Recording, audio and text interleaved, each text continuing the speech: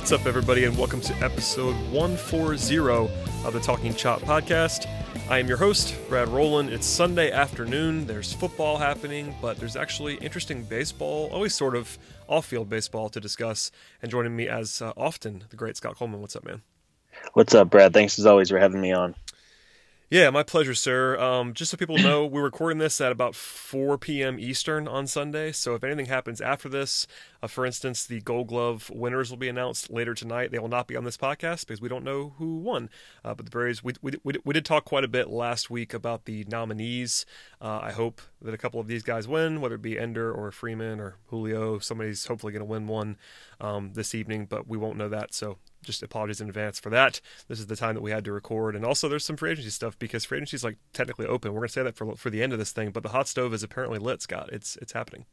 GM meetings this week too. That usually there's not a ton of action this week, but I know GMs always say that this is where they start to really lay the groundwork for some of their bigger deals. So hopefully we get a little bit of action, even if we don't hear much about the Braves. Anthopoulos likes to keep things pretty quiet. But nonetheless, it should be fun. And I'd imagine after last year's free agency debacle, honestly, I think players have a little more incentive this year to sign early. The few guys who did sign early last year, Cozart, Upton, a few others, they were rewarded for signing early as the rest of the market really failed to develop. So hopefully we do see some action early and don't just have a big old crop of guys who are unsigned in February and March as we had last year. Yeah, that would be helpful, and I think when you said debacle, it was I found myself nodding along to that because some guys got paid, but for the most part, everyone kind of agreed it was a dismal offseason for the players last winter. So hopefully that won't be the case now. If you are pro player, as I am, I want to see these teams spend some money, and we'll see what the Braves do. I think they will spend some money somewhere along the way. I'm not sure where it's going to be, and we'll talk about that later on the podcast. I promise we're going to end with free agency, so hold on tight. We'll be there soon. Couple of, I guess, news and notes of things to at least touch on briefly. The Braves have lost Michael Reed. The Michael Reed era is over. He was claimed by the Twins this week, and the Braves also acquired a catcher named Rafi Lopez, who I know nothing about whatsoever, other than the fact that his numbers are not exactly exciting. I think he's probably more of a depth move. Think Chris Stewart would be my comparison, someone that's like that, or Rene Rivera, someone that's like probably not going to play. If they do, it'll be in a sort of emergency role. But anything you have to say about those guys before we move on?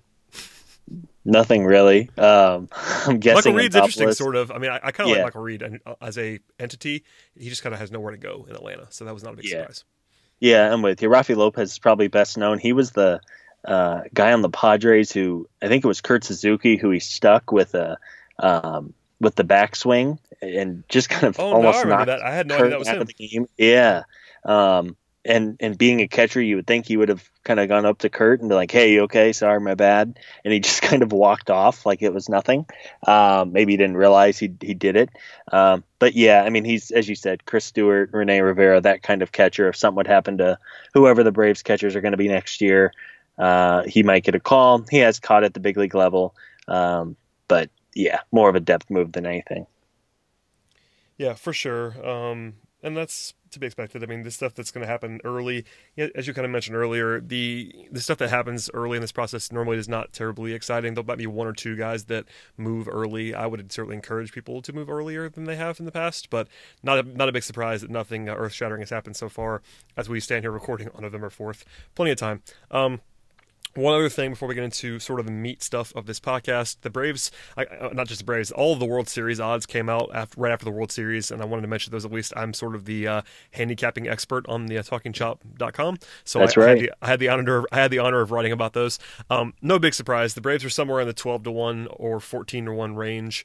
That's kind of where I thought they would be, honestly. They're like number 7 or 8 if you were trying to rank these teams in terms of their actual likelihood or the way the odds paint them to win the World Series. All the big guns are ahead of them, the Dodgers, the Red Sox, the Astros, but they're kind of in that group with like the Brewers and a couple teams from the American League. I wasn't terribly surprised with that. It's going to bounce around quite a bit because, if the Braves do something, their odds will probably improve.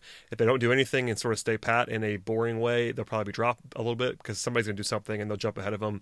Odds are very fluid, but I at least wanted to mention that those are available if you want to get weird and go ahead and bet on the Braves now. I know a lot of people just like to put like $10 on the Braves every year to win the World Series, and hopefully they'll win once in their lives, or more than once, but once in their every blue moon. I'm not sure that I would recommend doing that at 12-1 based on the information that we have right now, but it's out there, it's available. It's better. I mentioned it before, but I know when I was in Vegas last January, they were 125-1 to win the World Series. So, as you said, probably 12-1 is not a great value, but it is cool to see them at least in the mix in Vegas compared to the last couple of years where you were just kind of throwing your money away if you put a bet on them. Yeah, I mean, that kind of value is long gone. That's the case. I mean, if there was ever going to be a year where you were going to get the massive return on investment, it was going to be the first year when the Braves finally broke out. That was last year. They obviously didn't make it to the World Series or even that close to the World Series, but you had good value for sure. If you decided to bet the Braves at 125-1 before the playoffs, they were down to like 10-1, 12-1. Mm-hmm. Yeah. So you did a good thing, even if you lost, which you did. But it's one of those things. You're trying to find value, and that's kind of where that happens there. Okay, we are going to get to free agency, but before we get to that, I definitely teased the last couple of weeks that we would talk about the rotation this week. Last week it was the bullpen, so if you missed that with Eric and I, go back and listen to that. But the rotation was interesting this year. We'll spend some time on this. There was obviously one full-blown breakout guy in Mike Foltynewicz, a really solid veteran story, and Anibal Sanchez, and then a lot of interesting stuff behind that. So, I mean, let's just start with Folty real quick. He was obviously quite good this season, probably better than I ever thought he would be, especially in 2018 before he ever broke out. But what do you think about where Folty was and where Folty can be now? Like, there's a lot of talk about like the ace conversation, and I kind of draw the line there. And an interesting point, I know Carlos and I used to talk about aces all the time and kind of where that line is.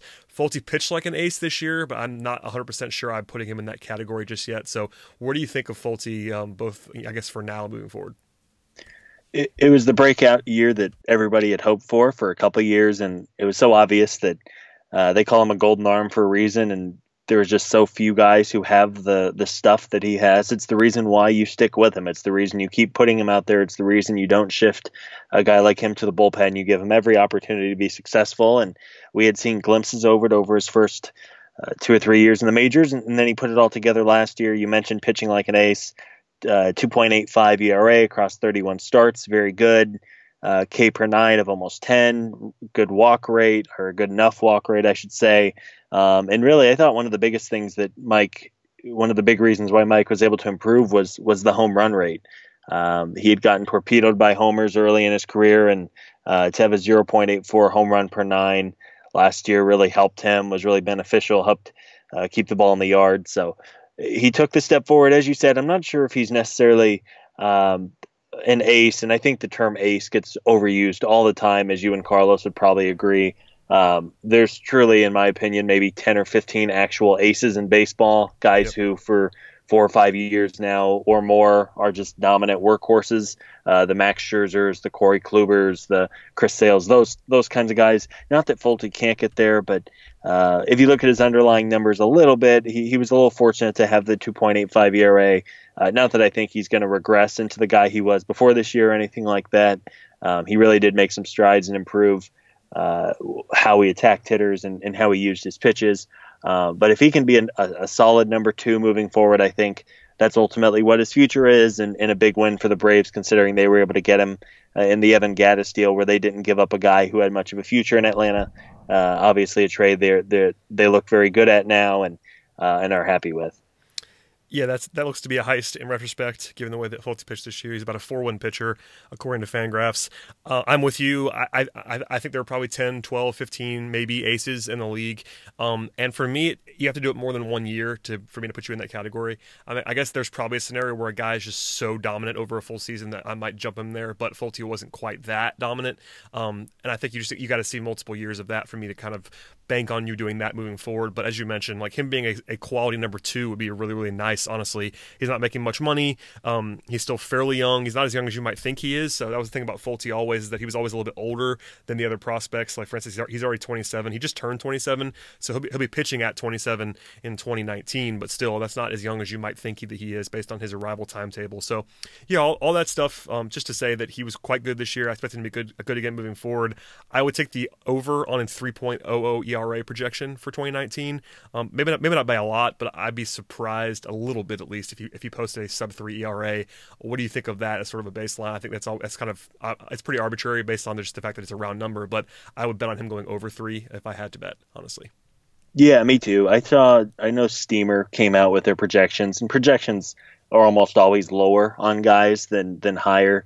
I Yes. thought Steamer was way low. We talked. They have him projected for a 4.0 ERA next year, 2.7 WAR. I disagree with that. I think Mike's a far better pitcher than that. Again, it's projection systems, and they're just for fun and based on computer models that are well above what you or I could ever put together. But at the same time, I think he will easily hit the over on that. I think he has the upside of a 5-win pitcher, which is really rare. I think there was only a dozen or so of those last year.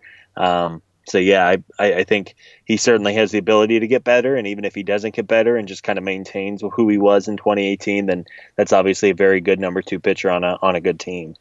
Yeah, I think if he's the exact same pitcher that he was this year, he'll have an ERA somewhere in the low threes, Hmm. which is good.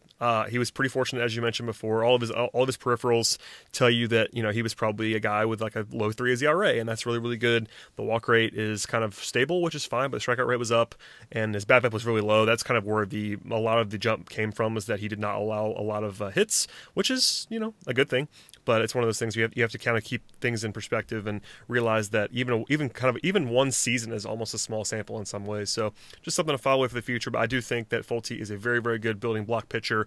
At the same time, it would probably be better if they had someone who ended up being better than him, if that makes sense. Like it's not a shot at Fulte by any means, but if you're going to try to win a World Series, most of the time you probably need someone who's a little bit better than what Fulte is probably going to be. Fulte does have the upside to be a legitimate number one, but if he's not that, if he's more of that comfortable number two, you might want someone, whether it be in the organization or out of the organization, to kind of be ahead of him in that pecking order, or maybe at least alongside of him.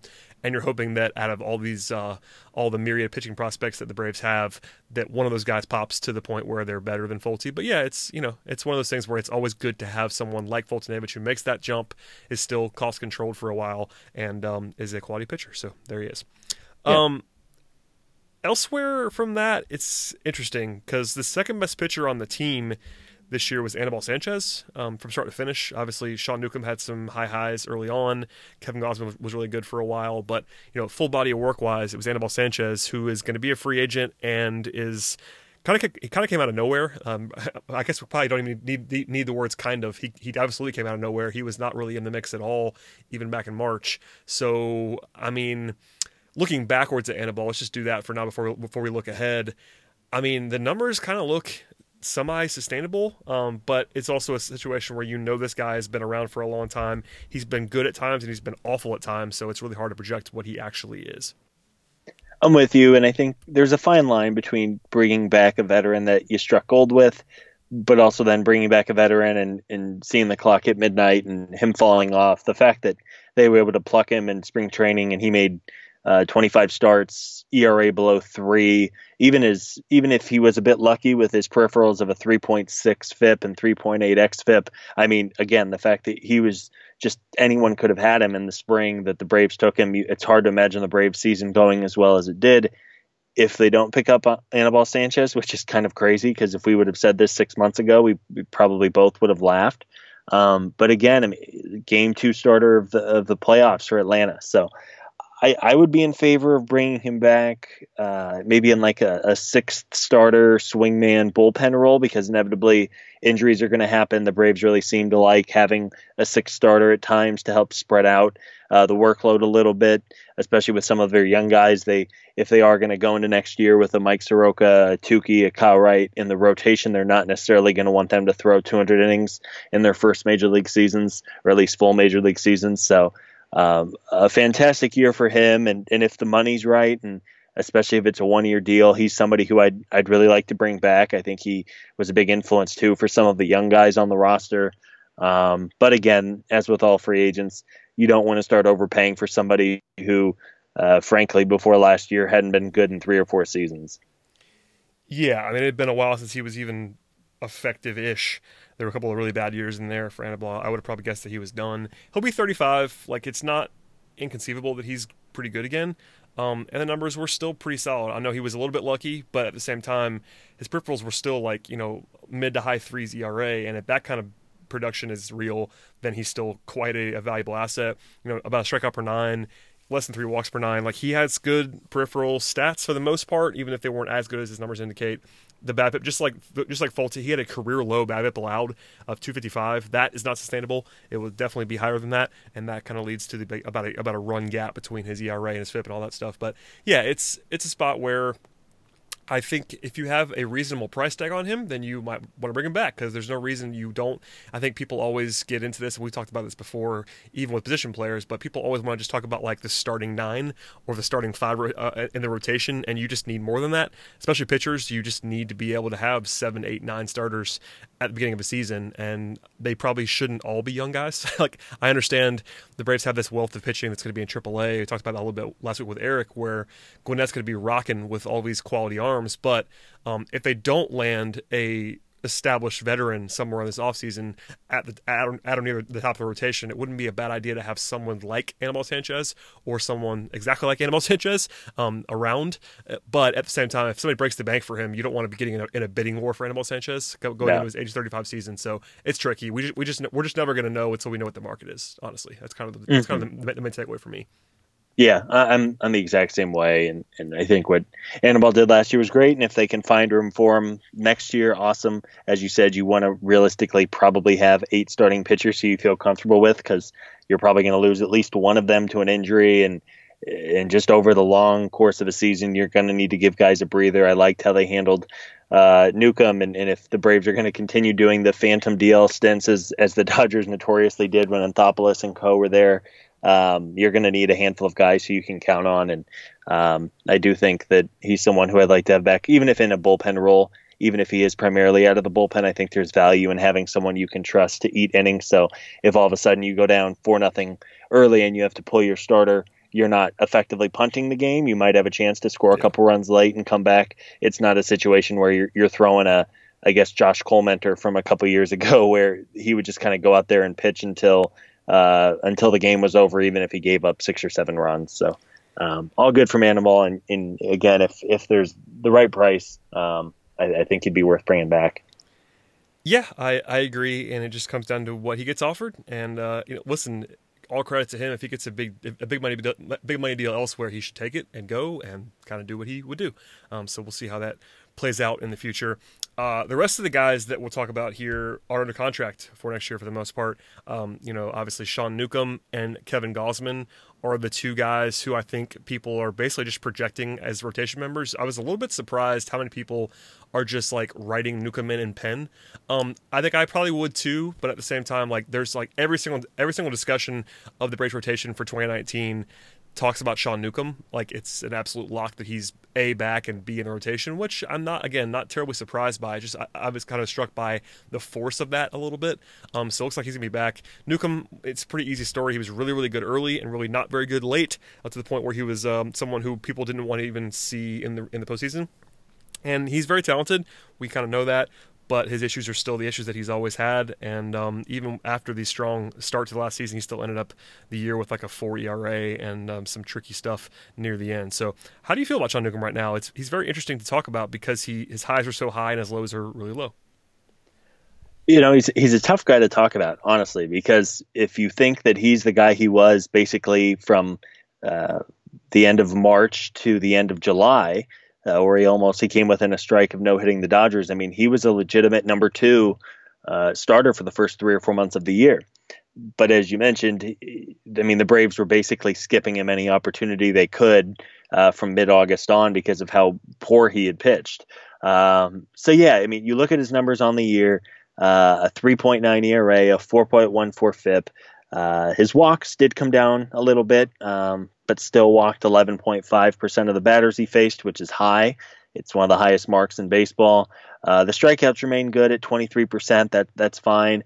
Doesn't give up a ton of homers still, which is good. And now you look at him, and he's made 50 starts in the majors. He has a 4.06 ERA, a 4.16 FIP.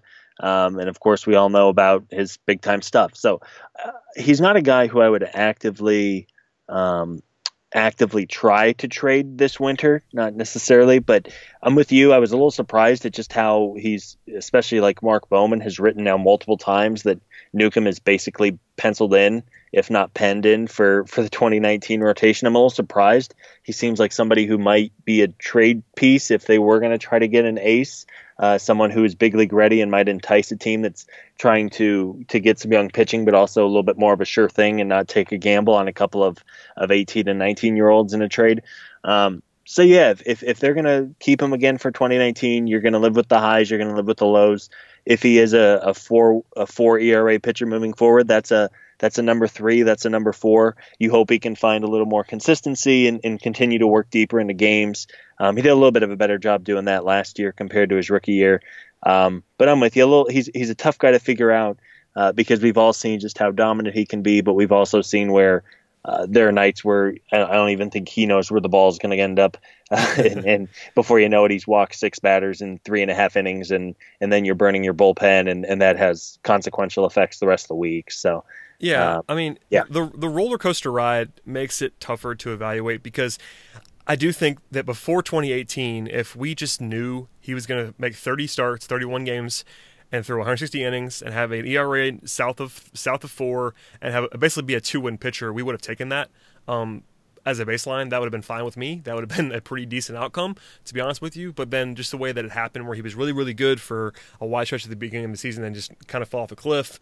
And it's the profile thing, the walks, really bother me. They were down a little bit, which is worth crediting. They were down a little bit from previous levels. He still can't live in the 4.5 walk per 9 range. That's not going to be great long term. That kind of caps your ceiling, honestly, even with the stuff that he has. So it's tricky. I kind of with you that maybe he has some good trade value, and that if people just look at what he did last year, look at his age and his projectability, and say, all right, that's a guy who we think could be in our rotation right now, who would help us, wouldn't hurt us, and also has some upside. That makes sense. And also that's sort of the same thing with the Braves. It kind of comes down to whether Anthopoulos believes that there's more here. If he thinks that Newcomb is just this guy moving forward, then he probably is someone who I would look to trade because of his age and the fact that someone somewhere is going to see more than he actually is now, just based on the arm, based on the pedigree, and all that fun stuff. So it comes down to the internal evaluation. And if he thinks there's more to him, then they probably hold on to him. And if they don't, you might see like a sell semi-high here on Newcomb. But yeah, I mean, all that to say, I think I'd bet on him being in the rotation for next year based on everything that we've heard. It's just a situation where if he's healthy and he's on the roster, he's going to pitch. He'll be alongside Fulte and Kevin Gausman, we'll talk about in a second, as sort of the locks to be around. And Newcomb, if he can just repeat what he did last year, it wouldn't be the worst thing in the world. You probably want that guy to be your 4th starter, but there's a reason that 2-win pitchers get employment, and they also make a lot of money, honestly, a lot of the time. So if you can get a guy like that pretty cheap, which he still would be, that's not a bad value, honestly. Yeah, I'm with you, and I think you can certainly do worse as the team's number 4 starter if you feel that Fulte can be that 1-2 type. We'll talk about Gausman in a minute, but if you feel he can be the number 3 starter that he was pretty much when he was in Baltimore, if Newcomb's your 4th, you can live with that. So I'm with you. Unless there was just kind of a no-brainer trade out there, I think he'll be around in 2019. Yeah, we could probably leave it there with Newcomb going to Gausman. Gausman actually has a longer track record of being a solid major leaguer than Newcomb does. He also has more of a pedigree. I think people have forgotten that Gausman was a top 5 pick in the draft and was like an uber prospect because he's kind of just been around for a while now. But he's not old. He'll be 28 in January. He's not much older than Fulte, just for reference. I think if you asked an average Braves fan who was older, everyone would say Gausman, but I think people would kind of underestimate the gap there between Fulte and Gausman, just as a reference point. But Gausman has been a 2+ win pitcher for 3 straight seasons. The best year of his career was 2 years ago, but this year, once he arrived in Atlanta, the light came on a little bit. He was a little bit better. He's been a little bit frustrating, I'm sure. I know Orioles fans were kind of done with him by the end, which I understand. He was sort of up and down, but the Braves saw something that they liked in him. They kind of unlocked it immediately when he arrived. I'm not sure what he's going to be, but I do know that we now have 3 years of evidence of him being a solid mid-rotation starter. And because of his pedigree and his arm, he might be better than that. So that's a really nice asset, especially given what he actually costs for 2019. I'm with you. He was somebody who, immediately, I think after one start, his first start wasn't great with the Braves, and then all of a sudden All of a sudden, they had him go exclusively out of the stretch, and that seemed to help him out a little bit. Overall, his numbers were really impressive. He's, as you've said, he's been pretty consistent his last 3 years, and I think getting out of Baltimore, especially, was can only do good for him. In his starts with the Braves over the last 2 months, at 2.87 ERA, which is good, 3.78 FIP, which isn't as good, obviously. Although, again, with all these pitchers, there's a theme that their ERAs are lower than their FIPS. I think it's because the Braves' defense as a whole was just so good last year. That's going to be a common theme when you have an elite defense. The Brewers, who had an elite defense, were the same way. Same with the Diamondbacks. It's just when you're putting good defenses behind pitchers, they're only going to benefit from a run production standpoint. So yeah, again, he's going to make probably $7 or $8, $9 million in arbitration. They have him for 2 more years, and it's hard to overhaul a pitcher completely in the middle of a year when you're trying to win on a nightly basis. But I think that an off season with him, with the Braves staff, will only do him good. There's some familiarity there in the front office, and if he's able to do what he's done really the last couple of years, to give you an ERA between 3.5 and 3.38, I think you're in really good shape. And again, not a guy you necessarily want to count on as a workhorse for the top of your rotation, but you can do a lot worse, especially given his cost as your team's number three. Yeah, and I do think I like Gosman a little more than the numbers indicate, just because of everything that you said about kind of how they were able to kind of unlock him a little bit. But even then, like, he's going to be appropriately paid or even less, and I think he's just someone you have to pencil in. I don't think there's that. Maybe there's a little bit upside. I don't think there's going to be a breakout where he's going to be your number one starter. But if he is, for instance, I think ideally, if you had Fulte as your number two, Gosman and Newcomb as your three and your four, things look a lot better if you have a number one starter. If they're your one, two, and three, it's not awful by any means.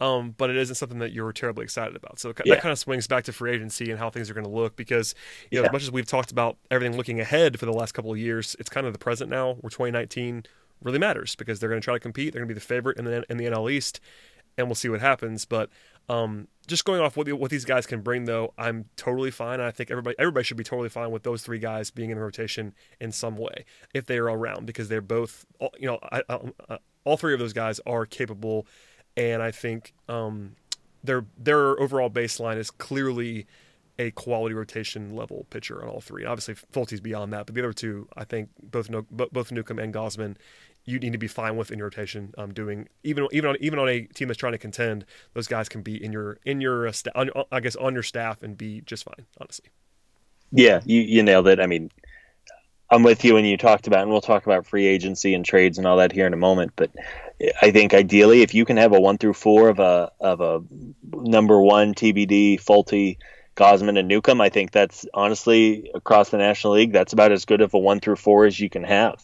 But again, that number one option, the clear number one option, and again, this is assuming that Fulte isn't able to take that next step next year, and maybe he does. But you would like to have somebody, if not better than Fulte, at a similar level to Fulte. Maybe it's one of the young kids. Maybe it's not. Maybe it's somebody from the outside. But there's at least a good foundation in place. And then you talk about some of the young prospects and the possibility of signing or trading for somebody as well. I think the Braves are in a pretty good spot with the rotation. for sure. One more guy we have to talk about a little bit of depth is Julio Teheran. Julio is owed $11 million for the 2019 season. That's interesting. And then the Braves have a club option on him for $12 million the following year. But right now they're going to have to pay him either way unless they trade him, and that's an interesting spot to be in. Julio was frustrating this year. He was at times quite effective. There was a couple of games, more than a couple of games, where he was good, even if he didn't look good. It's one of the spots where he was able to be effective, even without quality stuff, by kind of just there was some luck in there. For instance, he had his career low 217 BABIP allowed, which is comedy. Like, it will never be that low again. I think the pro Julio crowd wanted to tell you that I think he led the league or something crazy in not allowing hits, because the BABIP allowed was so low, and because when he did allow hits, they were home runs for the most part, and he walked a lot of guys. So, like, I don't really care about hits allowed. Like, base runners allowed is more interesting than that, because his walk rate spiked. It was the highest of his career at 4.3 per nine, and the home run rate is kind of always going to be bad. We kind of know that. So, at the end of the day, it was 175 innings of a sub 4 ERA, albeit by a nose. And if you told me that, I'll take it. But nothing in the profile suggests that that's going to be what he actually was. Or if they did that whole that entire season again, it probably wouldn't be that good. And the deal is what the deal is what it is. The Braves do have money to spend, but $11 million for Tehran isn't sexy. It's not a disaster as long as he's kind of okay as a fourth, fifth starter type. But there was nothing too fun about watching him pitch this year. That's kind of the best way that I would put it, and it just kind of makes things complicated moving forward because a year ago or especially 2 years ago, that deal looked like an absolute bargain, and now it doesn't. It's tradable, to be sure, because a lot of teams, like he'd be an upgrade for a lot of teams in the rotation, but the Braves have a lot of arms coming and a lot of arms that are already here, and that kind of puts them in a weird spot with a guy who isn't necessarily sexy at any point anymore. I think ultimately they would look to trade and will look to trade him now, even if it's kind of a bad contract swap. Maybe there's a reliever, and I haven't dug into this too much. I'm not sure if you have, but maybe there's a reliever out there who's in the last year of his deal, maybe even like a Darren O'Day type who the Braves acquired, of course, at the deadline with Gosman, someone who's owed similar money to Julio, who might just better help the Braves if the Braves aren't able to unload Tehran's deal to a team. Maybe they can at least do a contract swap, and even if you're not getting back a great player in return, even if it is an average seventh inning bullpen arm, you're going to spend the money all the same, and I'd rather utilize it where it might help the team a little bit. I think I would have Julio behind probably 7 or 8 options for the rotation next year. As you mentioned, the numbers on the surface aren't bad, but you just look at the walks, you look at the home runs. Seem like every game, even if he didn't end up giving up a bunch of runs, every inning was a tight walk on the tight rope. With multiple guys on, and you were just kind of waiting for the wheels to fall off. So ultimately, I think he's thrown his last pitch with the Braves. I guess if they bring him to spring training and they're unable to find anyone, maybe he's able to give you a decent year as a fifth starter again. Maybe he's a little bit better out of the bullpen if he could juice up his pitches a little bit. Maybe he's more of a long man out of the bullpen. But I do ultimately think some team, as you mentioned, who's looking just to stabilize the rotation a little bit, maybe they trade a not great contract that they have and do a 1-for-1 swap for Julio. So we'll see. But I think we're all in agreement that ideally you don't rely on him for another 30 starts next year. Yeah, I do think 1 year. It's basically a 1 year, $11 million deal with a club option for $12 million for the following year. And if he hit the market, he might get that. It's not insane to me. So it's not like the contract's some sort of disaster by any means. Like there's not too much risk because it's only 1 year. If he's good, there's value the next year and on $12 million because that's kind of what a going rate is for a decent starting pitcher. And but for me, it's a situation where we kind of have said this already, but his value would be higher elsewhere in an organization that doesn't have pitching depth like the Braves do right now. I don't think you have to give him away to the point where if they really do put him out there in the trade market and there's just absolutely nothing, you don't like. He's not so bad that you just eat his money. Like this is a guy who it's not like a situation with Matt Kemp or somebody like that where it's like some disaster contract. You just kind of maybe you roll him out there again in April as your fifth starter. And if it doesn't go well, then you can cut bait in the middle of the year if you have to. But I don't think that there's a scenario where it's like unfathomable that he's pitching for the Braves in April. As I think you said that. I think you said the same thing there. I should say, but I don't think that it's ideal. I think you have to try to trade him if you get any value at all. If they can't, bring him on back. He's been in the organization for a long time, and he won't be starting on opening day this year. I don't think for the first time in a long time. Let's hope not. Yeah, but other than that, it would not bother me all that much if he was the fifth starter to open the year. And I think if that happens, he needs to be on a short leash. And I think he would be under the new regime in the front office. But it's at least possible that we saw some flashes from him this year where he could be better than he was in 2018. But at the same time, don't try to tell him. I mean, people will point to his ERA and tell me that he was pretty good this year, and he really wasn't pretty good this year, if we're being honest. Yeah. The 217 BABIP is like, again, comically low. Like I understand that there can be some skill in limiting hits. That is the extreme of that. Like no one with his profile should be allowing a 217 BABIP. That's kind of That's only one stat, but that's the one that gets cited. Everyone that wants to defend Julio wants to throw that one out there a lot and just be like, look at his batting average and he had this incredible. I think it might have been like a Braves record since Maddox or some crazy number that I probably should have found for this podcast about how he limited hits at some crazy rate. But yeah, that's a good thing. But if you give up tons of walks and tons of home runs, that doesn't make you a good pitcher. Like you can limit hits, Yeah. still be a bad pitcher. It's not impossible to do. Yeah, and historically, he's a guy. I mean, he's thrown almost 1,200 career innings, and his ERA is almost a half run lower than his FIP. So he's throughout his entire time in Atlanta, he's been somebody who's been a little bit better than what his underlying numbers would show, and maybe that's something he does. Maybe it's just being fortunate for 4 or 5 years now. I mean, but there are guys that can do that, and I think he might even be one of them. But hmm his peripherals this year were way worse than they were previously. That's kind of where I am. Like he was noticeably worse this year in terms of his stuff and his peripherals, while also maintaining the previous ERA. And I think he can still beat his peripherals from last year and be a guy with an ERA in the mid fours. yeah, And that's someone who isn't unusable, but also isn't someone you want in a rotation for a playoff team. If that makes sense. yeah, no, I'm with you completely. I think you could certainly do worse as your fifth, but again, because of all the depth and everything, I'm hoping that they don't have to, and who knows what'll happen over the next couple months. But I found a stat. I found a stat, Scott, while we were looking. Okay, hit me. Of all qualified starting pitchers last season, Julio Teheran had by far the lowest BABIP allowed at 217. We said that a bunch of times on this podcast. If I tell you if I say by far, what would you say? What would you guess was the second lowest BABIP allowed by a qualified starting pitcher this season? I'll say like 2.45. Yeah, it was Or 241. yeah, 245. Okay, yeah, It was so pretty 241. close. So that isn't to say that I do think he's the kind of pitcher that could actually be pretty low on the BABIP allowed scale, but no one is going to tell me that this is actually a real thing that he can do regularly at 217. Like even if he were to live in the 260 range, which is like a really low number, that would be really great. That would have probably raised his ERA a half run, I would imagine, over the full season. So just keep that in mind when you're evaluating Julio Teheran from last year.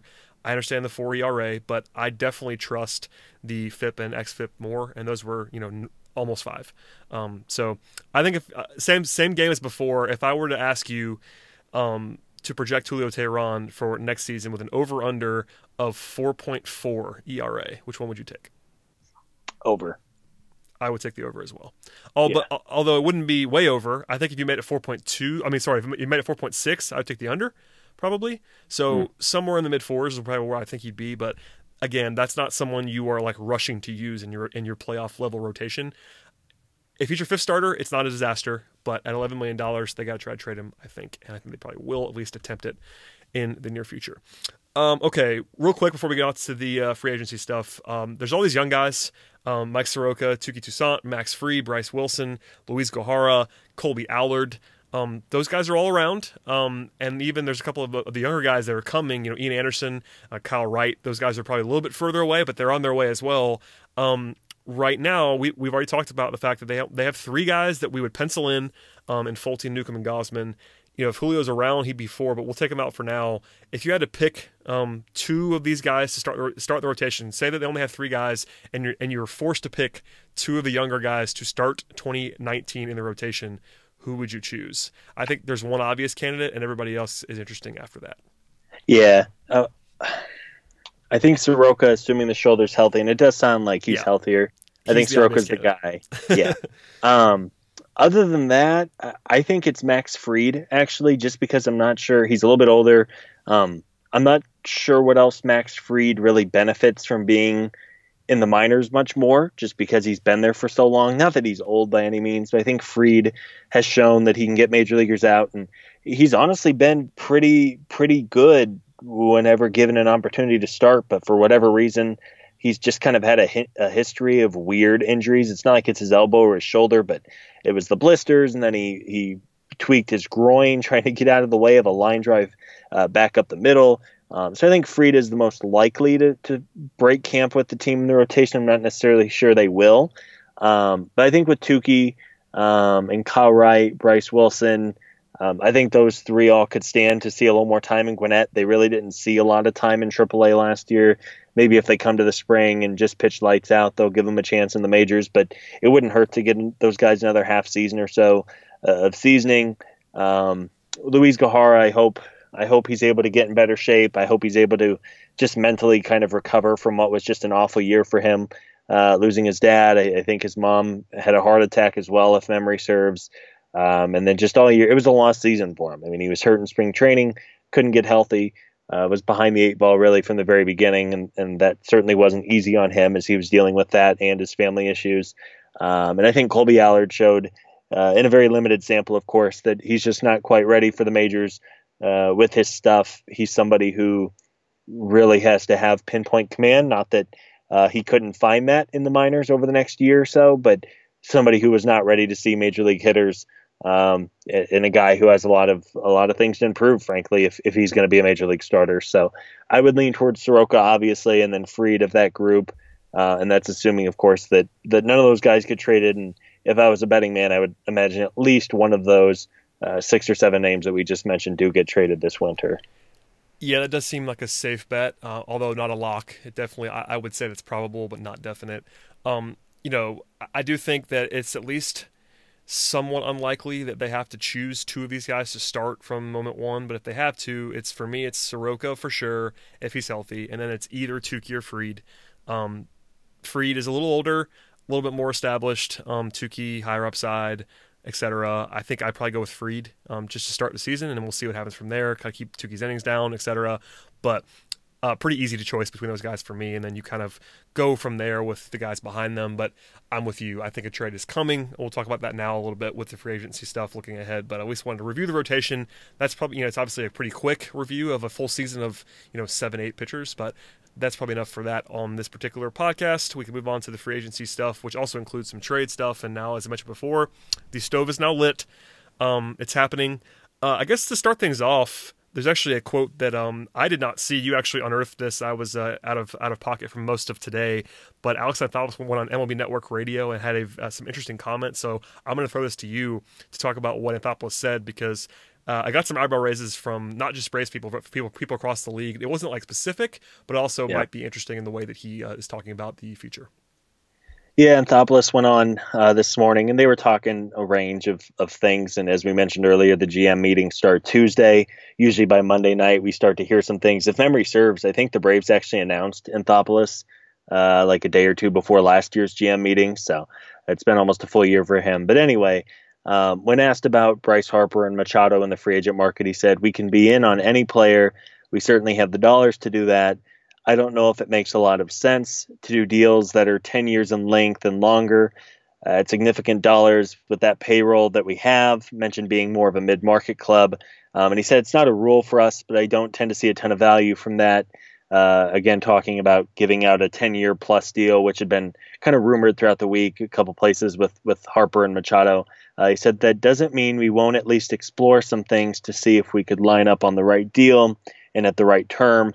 But I'm reluctant to go into extremely lengths of terms of contracts in terms of length," which, end quote, makes sense considering the Braves aren't going to be able to throw $200 million at their payroll.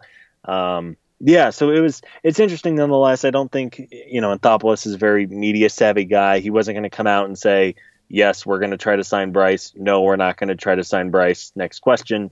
But it is fairly, maybe the Mets GM might. His first week was a little rough with the media. So I think it was kind of what the expected answer was from Anthopoulos. I'm sure they're going to have conversations with, especially with Scott Boras and Harper, about what kind of contract they were realistically looking to get. But as he said, there's just so much risk in offering a potential 10-year deal. Maybe it's worth it. Maybe we look back in 10 years and say, boy, the Bryce Harper deal with whatever team signs him was worthwhile and fair. But just committing, $35 million to somebody in the year 2026 is just kind of a crazy proposition when you think about it like that. So ultimately, I don't think the Braves are going to sign Harper or Machado. I think it's going to be one of the Dodgers or the Yankees, maybe the Phillies if they really want to get in there. We'll see. I know a couple people had talked about Bryce Harper going to the Giants, which would be an interesting fit. But alas, if the Braves don't sign Harper, it's not like the offseason is lost. There's plenty of other options out there. And again, if you're not ready to commit 1/4 of your payroll to one player, even if he does have the potential to be one of the game's best and has had some really good years in the past, I'm just not sure that's necessarily how the Braves want to play it. Yeah, and I never thought it was likely the Rays were going to do that, and I still don't. That's not changed. You know, I don't have. I don't know. It's interesting. There are some people that want to yell and scream about Liberty Media and the fact that they won't spend, and I kind of lean toward that in that it's frustrating because we know they can and they don't really want to. With that said, I'm not also someone who wants to tell you that the only way this team can go forward is to pay Bryce Harper. They don't have to do that. I'd be okay with them doing it within reason. There's probably a cutoff point where I wouldn't anymore. But, Harper and Machado are guys that I would be pursuing if I was the Braves. But if the bidding war gets out of control, I do understand them pulling back from that. So it's something that, there's other ways to improve the team. They don't have to do that, but I'd be okay with them pursuing. They probably should make calls and do all that stuff and see where the line is. And if that crosses their line, then it crosses their line. But I can already hear people that are not Liberty Media fans yelling about how they won't spend this money. I'm not going to solely put that on ownership. I do think Anthopoulos just might believe that it's a bad idea to sign a guy for 12 years or 10 years or whatever it is. These guys are young, but they're not that young. Like, how many of those 10-year contracts have gone well is my question. I know they're reaching free agency early, and with Machado and Harper, they'd be, at the end, they'll be 35, 36. But, look around. How many guys at 35, 36 are still playing at a level where they should be making $40 million a year? It's not many, if any. Yeah. So, you would hope that you get big value early, and if Harper is as good as he can be, if Machado is as good as he can be, they'll be underpaid early in that deal. Even if they're making $35, $40 million, they'll be underpaid because they're both capable of being 8, 9, 10-win players at different times in their career. But if that doesn't happen, if they're just okay, not okay, but if they're just good and the deal is not giving you massive surplus value early, you're in some trouble because the end is going to be bad. For whoever signs them, the end will be bad. And if you're the Braves, for better or worse, that we kind of know that Liberty isn't going to spend on the level of the Yankees or the Dodgers. And the Yankees and the Dodgers can kind of withstand a miss like that. And I'm not sure the Braves can, given what we know about Liberty. It's sort of a different situation, different discussion as to whether that should be the case with Liberty. But if you're just trying to be realistic, as I am, you kind of have to just know what it's going to be, and they're not going to suddenly spend $300 million on payroll. It's just not going to happen. I wish it would. It'd be better. The Braves would be better if they were more willing to spend. Everyone is in agreement that we all wish that Liberty would spend more money, but until they do it, you have to assume they're not gonna. And if within that constraint, even if they're going to raise payroll, which they've said they're going to do, et cetera, blah blah blah, investing 10 years of 30 plus million is a tougher sell, and I think there's a non-ownership argument against it, if that makes sense.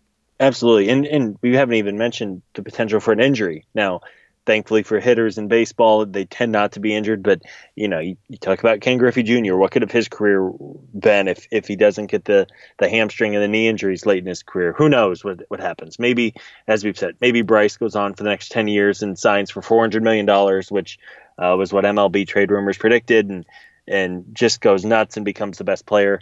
One of the best players in baseball, and it looks like a good deal in a couple of years. But I'm just not sure the Braves can afford to effectively spend half of their payroll of a Bryce Harper and then Freddie Freeman currently. And if they do sign him to an extension here in a couple of years, I'm just not sure the Braves are in a position where they want to be able to, or where they have to commit almost half of what they're paying their players every year to two guys in Harper and Freeman, even two very good players at that with Harper and Freeman. But it's just a lot to take on. And ultimately, I just don't think the Braves are going to win a bidding war with some of the other teams that you mentioned. And that's okay.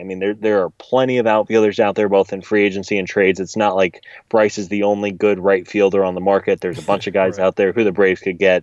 And ultimately being able to address 2 or 3 spots on the roster with good players, with what basically Bryce Harper is going to cost on a yearly basis might be a better and probably is a better use of resources. Yeah, and again, this is not me caping for Liberty. I do think that I wish, and I think it should be a situation where they're spending more money, but given what we know are the constraints, you can make a personnel rational argument against signing Harper or Machado at a certain price point. If it's, by the way, I would do 10 for 300. I would do that, even now. But they might get more than that, and they probably will get more than that, I think, based on what we know. At least one of them is going to. I'm definitely more Team Harper than Team Machado. That's just me. Yeah, me too. just as a rule, I would certainly be paying. I'd be willing to pay more for Harper than Machado. That's just my personal preference probably, but especially also given what the Braves' constraints are and the fact that Machado wants to play shortstop and he's not going to be playing shortstop if anyone pays him to do that. That's a bad idea.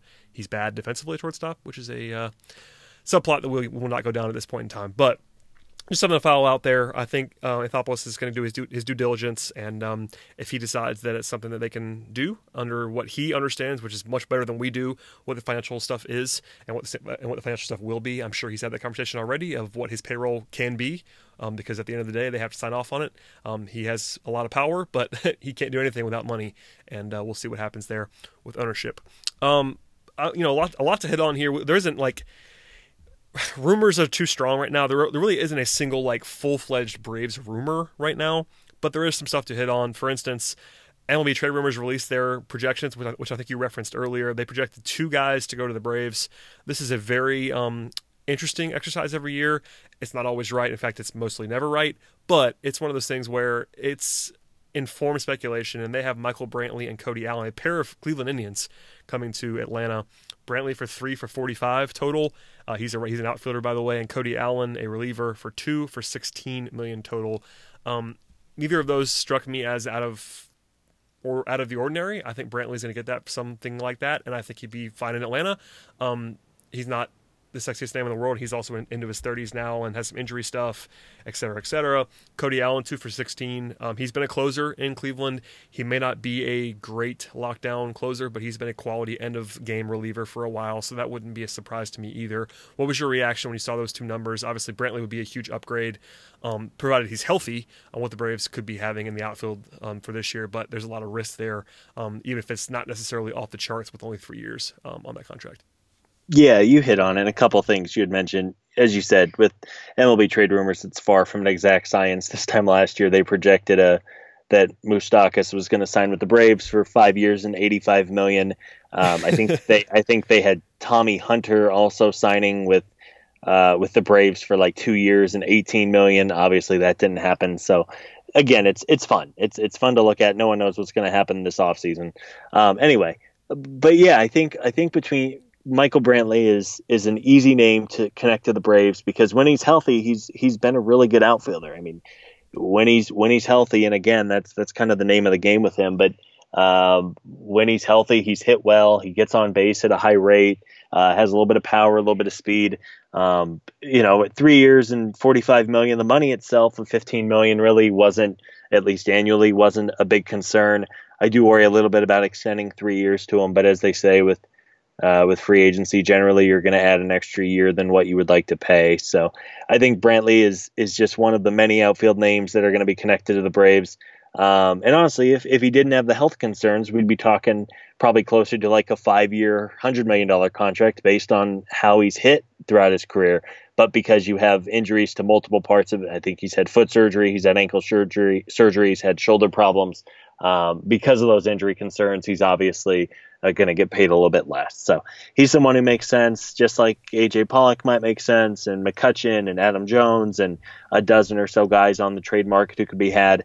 And then with Cody Allen, he's one of more than a dozen relievers who all could be closers moving forward. I think after Craig Kimbrell, there's a pretty steep drop off in relief options. And again, it's just a matter of finding which guy is going to be the best value and everything like that. So ultimately, I do think the Braves will sign a free agent reliever. It might not be one of the top guys just because the value won't be there. But Allen is someone who makes sense because of his closing expertise. He's a guy who, before he struggled in 2018, was probably in line for a 4 or 5 year deal in free agency at a higher annual rate than their projected 2 years and 16.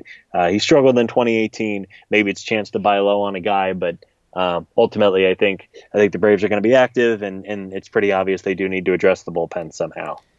Yeah, I mean, I am definitely more likely to buy in on a 2-year deal for someone like Allen than I am for like the huge ticket deal for Kimbrel or whoever else. That's just my personality. I'm not going to be willing to pay up for a closer for 4 or 5 years at big money. I'm not going to do that. So Cody Allen or whoever else is in that mold makes more sense to me. Brantley, I would like that like for instance, if that was on the table right now and it was basically take it or leave it for the Braves, I would do that deal for Brantley, 3 for 45.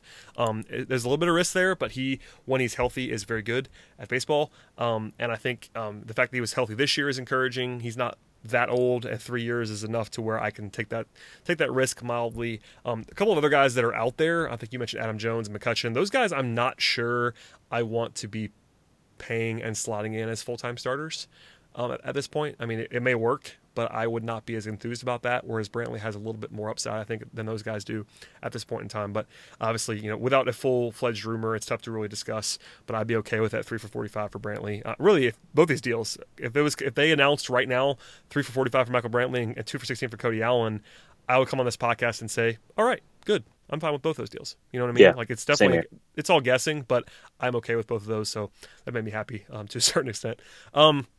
The rest of the stuff that's out there right now, aside from that, is mostly trade wins. Not a ton of actual trade stuff, but some guys the Braves might be keeping tabs on. One is Real Muto. We talked about a lot on this podcast. There was one report, actually, I guess almost like an announcement, that he was not going to be signing an extension in Miami. No surprise there. He doesn't want to stay there. But there was a sort of a hilarious exchange where a Marlins beat writer noted that it was going to take Ronald Acuna to get him from the Marlins, which was hysterical on every level.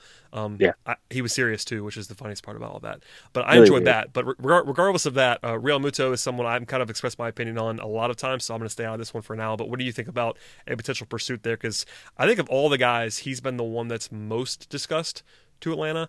That doesn't really mean anything in the grand scheme of things, but are you in on that pursuit, or is it a situation where you're kind of more skeptical? Yeah, I mean, for those who missed it, there was a Marlins beat writer saying that the cost was going to be Ronald Acuna, and the Braves could take it or leave it. Which I absolutely, I leave it. I mean, it's not. It's actually. Yeah. I could not believe he was serious, and like I thought it was like a joke because someone was tweeting about it without the actual tweet, and I was like, wait, this has to be some sort of sarcasm or something. Nope, he was actually serious. Yeah, Ronald Acuna was the asking price. Just the whole so anyway, we could probably talk about that for an hour. It's just kind of weird, especially on a team like the Braves who actually have like a million prospects. In a situation where this is a team that's like void of prospects and like Acuna is their only trade asset, or they have one guy. Like this is Acuna is untradeable, and B, even if he wasn't untradeable, like the Braves system is freaking loaded. Like what are we doing here? Like you don't think that there's a deal that's possible for the Marlins where they would trade Real Muto without Acuna? Like what if I offered you Albies, Anderson, Tukey, Wright, and something else for Real Muto? They're not going to do that. Seriously, that's what we're doing. Yeah, now? No, I know. And then his response was, well, if you're not going to give up Acuna, then go find another catcher. And it's like, okay. There's other catchers out there. Yeah. Anyway, so I've said before, I'm a big fan of Real Mutos. I think if the price to get him is reasonable, then you absolutely do it, even if you have to overpay for him a little bit. Now, obviously, that doesn't mean Acuna or Albies, but if you have to throw in a little bit of a better pitching prospect than what you're hoping to get him for, again, you talk about the depth in the system. I think it's probably worthwhile.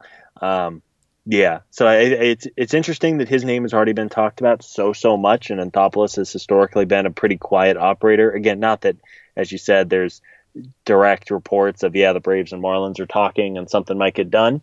But I think he's an obvious name, and not just somebody the Braves are going to want, but somebody that every team in baseball who could use a catcher, and that goes all the way from the Braves to the Phillies to the Nationals to the Astros. I mean, there's probably a dozen teams who would happily take him, and we'll have a bit of a bidding war for him when it comes to trade time. So I do think he's going to get traded. There is zero reason for the Marlins to keep him. It would be incredibly dumb for them to hold on to him. Maybe they will hang on to him. The Marlins aren't necessarily the best or most forward-thinking front office, but you would think for their benefit, because there's no way they're going to compete in the next 2 years with him around. And they're also selling as high as possible. Like, it's very possible, I would argue likely, that last year was the best year he'll ever have. And catchers don't usually age well, et cetera, et cetera. Like, this is the year to trade him. If they don't do it, they're absolutely absurd, frankly. And that's part of the reason why I'm a little bit worried about like paying like absolute top dollar for him. But if the Marlins think that Acuna is the only way, no, I'm just kidding. So we've done enough on a Real Muto for a lifetime, but we'll come back if there's actually a rumor. But until then, we're going to stay away from that, I think, as much as we can, because there's just been so much about that in the last like month or so. Last little segment here.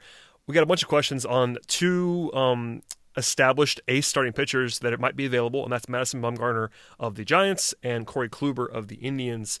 People were asking in different forms, kind of like, how do you compile what would be a reasonable trade package for these kind of guys? Like, one of the questions came from MDubs8, and he asked, like, he basically thinks that he in his mind, a Kluber deal were to start with, like, Inciarte and Sean Newcomb. That's interesting, with a couple of prospects potentially. Kluber is incredible, and the price tag will be off the charts for him, obviously. Bumgarner is only one more year, so it might be a little bit easier to get him, but the Giants also might be trying to compete again if they go after Harper, et cetera, et cetera. It's just really tough. I think in general, like, the question of, like, how do you figure out what a package is not an exact science at all. Even people that I think are pretty informed, like you and I, have trouble with this sometimes. It's tough for me to figure out, like, what teams want, and I said this a little bit last week, I think, but you can have prospects that might make perfect sense for a player, and if the opposing organization does not want those prospects, you're kind of SOL. That's one of the good things about the Braves, is they have so many guys that usually, if you're trying to get a deal done, you can find a prospect or two in your organization that the other team that you're dealing with wants, because there are just so many options.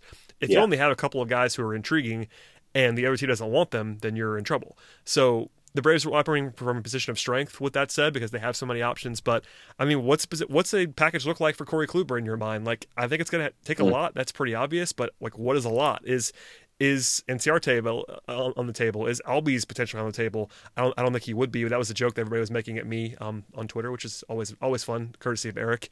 I'm not trying to trade Albies anymore, I promise. But Inciarte, Newcomb, is it all prospects? Like, what would you be trying to use to get one of these guys? It's tough. I'm still on the I'm not entirely sure that Cleveland is going to trade I would away. guess he doesn't too. By the way, that was just a lot of noise this week, like randomly out of no. I was at no point was I thinking that he was going to be available. It was like, oh, he might be available. Oh, he is available. Okay, he might be available. It's like it's very interesting right now. Out of nowhere. Yeah.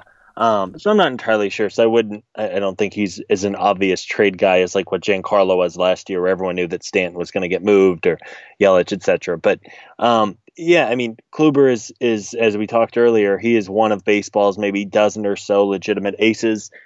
Signed for 2019 and then has two options after that for 2020, 2021. I think at about $15 million per year. Somebody who would cost a whole bunch. I don't know. I mean, without knowing much about Cleveland's system off the top of my hand, I think they would want, as teams generally do, a mixture of pitching and hitting from the prospect ranks. I don't know. I mean, maybe they want Sean Newcomb. Maybe they want Ian Anderson. It's hard to know who front offices want. It would cost a lot, and rightfully so, to get Kluber. It would cost a lot to get Crosco. It would cost a lot to get either of them, because they're both very good and under control for 3 more years at a cheap rate. Ultimately, I don't think they're going to get moved. And to answer the other question about, there's not really there's no trade table, if you will, to figure out what guys are worth. It's a little different. It's not like in the NFL where you have like draft picks where there's a value assigned to draft picks and all that. I think each team is different, and that's because you don't have a salary cap, and that's because you have teams that are, one, trying to compete, or two, not really competing. There's not much of a middle ground in baseball right now. Everyone's seemingly either rebuilding or going for it. But ultimately, I think the Braves are in a good position because they have all these prospects to trade. But yeah, as you said, to come up with what the Indians might want for Kluber, who's maybe been, if not the best pitcher in baseball the last 3 or 4 years, that at least a top 5, maybe top 3. Yeah, it's tough to really come up with a deal for a pitcher like that, because they just don't get traded very often. Yeah, and it also depends on what that team is trying to do. Like, the Indians, I can't imagine are going to go into a rebuild. Like, they have a lot of guys. They're really good.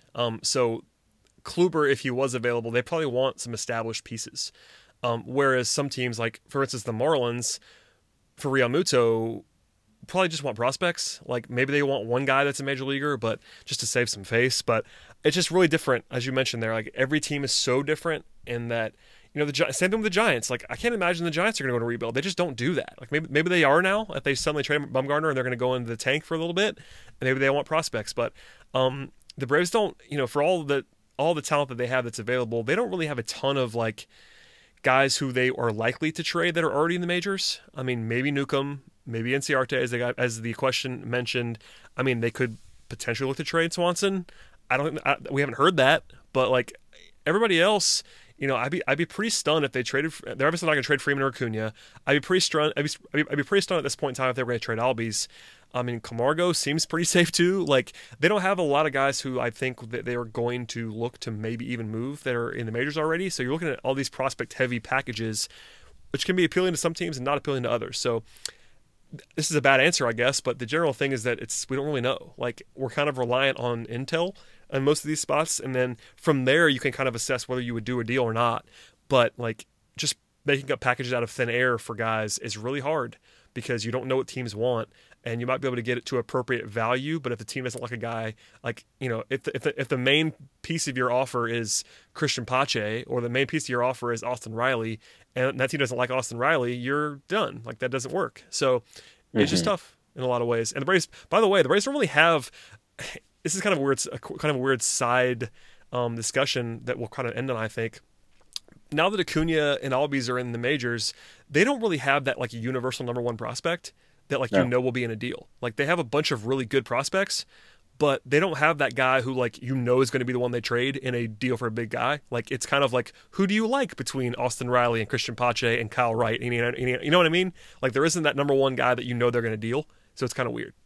Mm-hmm. Yeah, absolutely. I mean, it is, and that's probably a good thing and also not a good thing, right? Yeah, I mean, exactly. You have a bunch of guys who you can realistically rank if you were to take the top 10, and other than maybe Soroka at the top, I mean, you could probably rank everybody, and even Soroka with the shoulder issues, I'm not sure he's locked in there. You can, I think, realistically kind of move around the top 8, 9, 10 prospects in any order that you want based on your preference, and say, yeah, that could be right, because there's just not much separating them. So hopefully it works out to the Braves' advantage. Maybe they have a little more flexibility than other teams because they have so much depth other than San Diego. I'm not sure any team in baseball has even close to the depth they do, but yeah, you're right. There's just not a clear cut, and that's ideally you'd like to have another number one prospect to pair with Acuna for years to come. But even if they don't have it, it's not the end of the world just because of the numbers game. You can only start so many starters and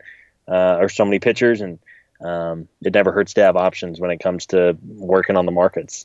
They're going to have to be very flexible, I think, when dealing with multiple teams and different teams, because I think if you polled teams around the league, you come up with a lot of different answers on who the best pitching prospect is, and a lot of different answers on who they would rather have between Pache and Riley.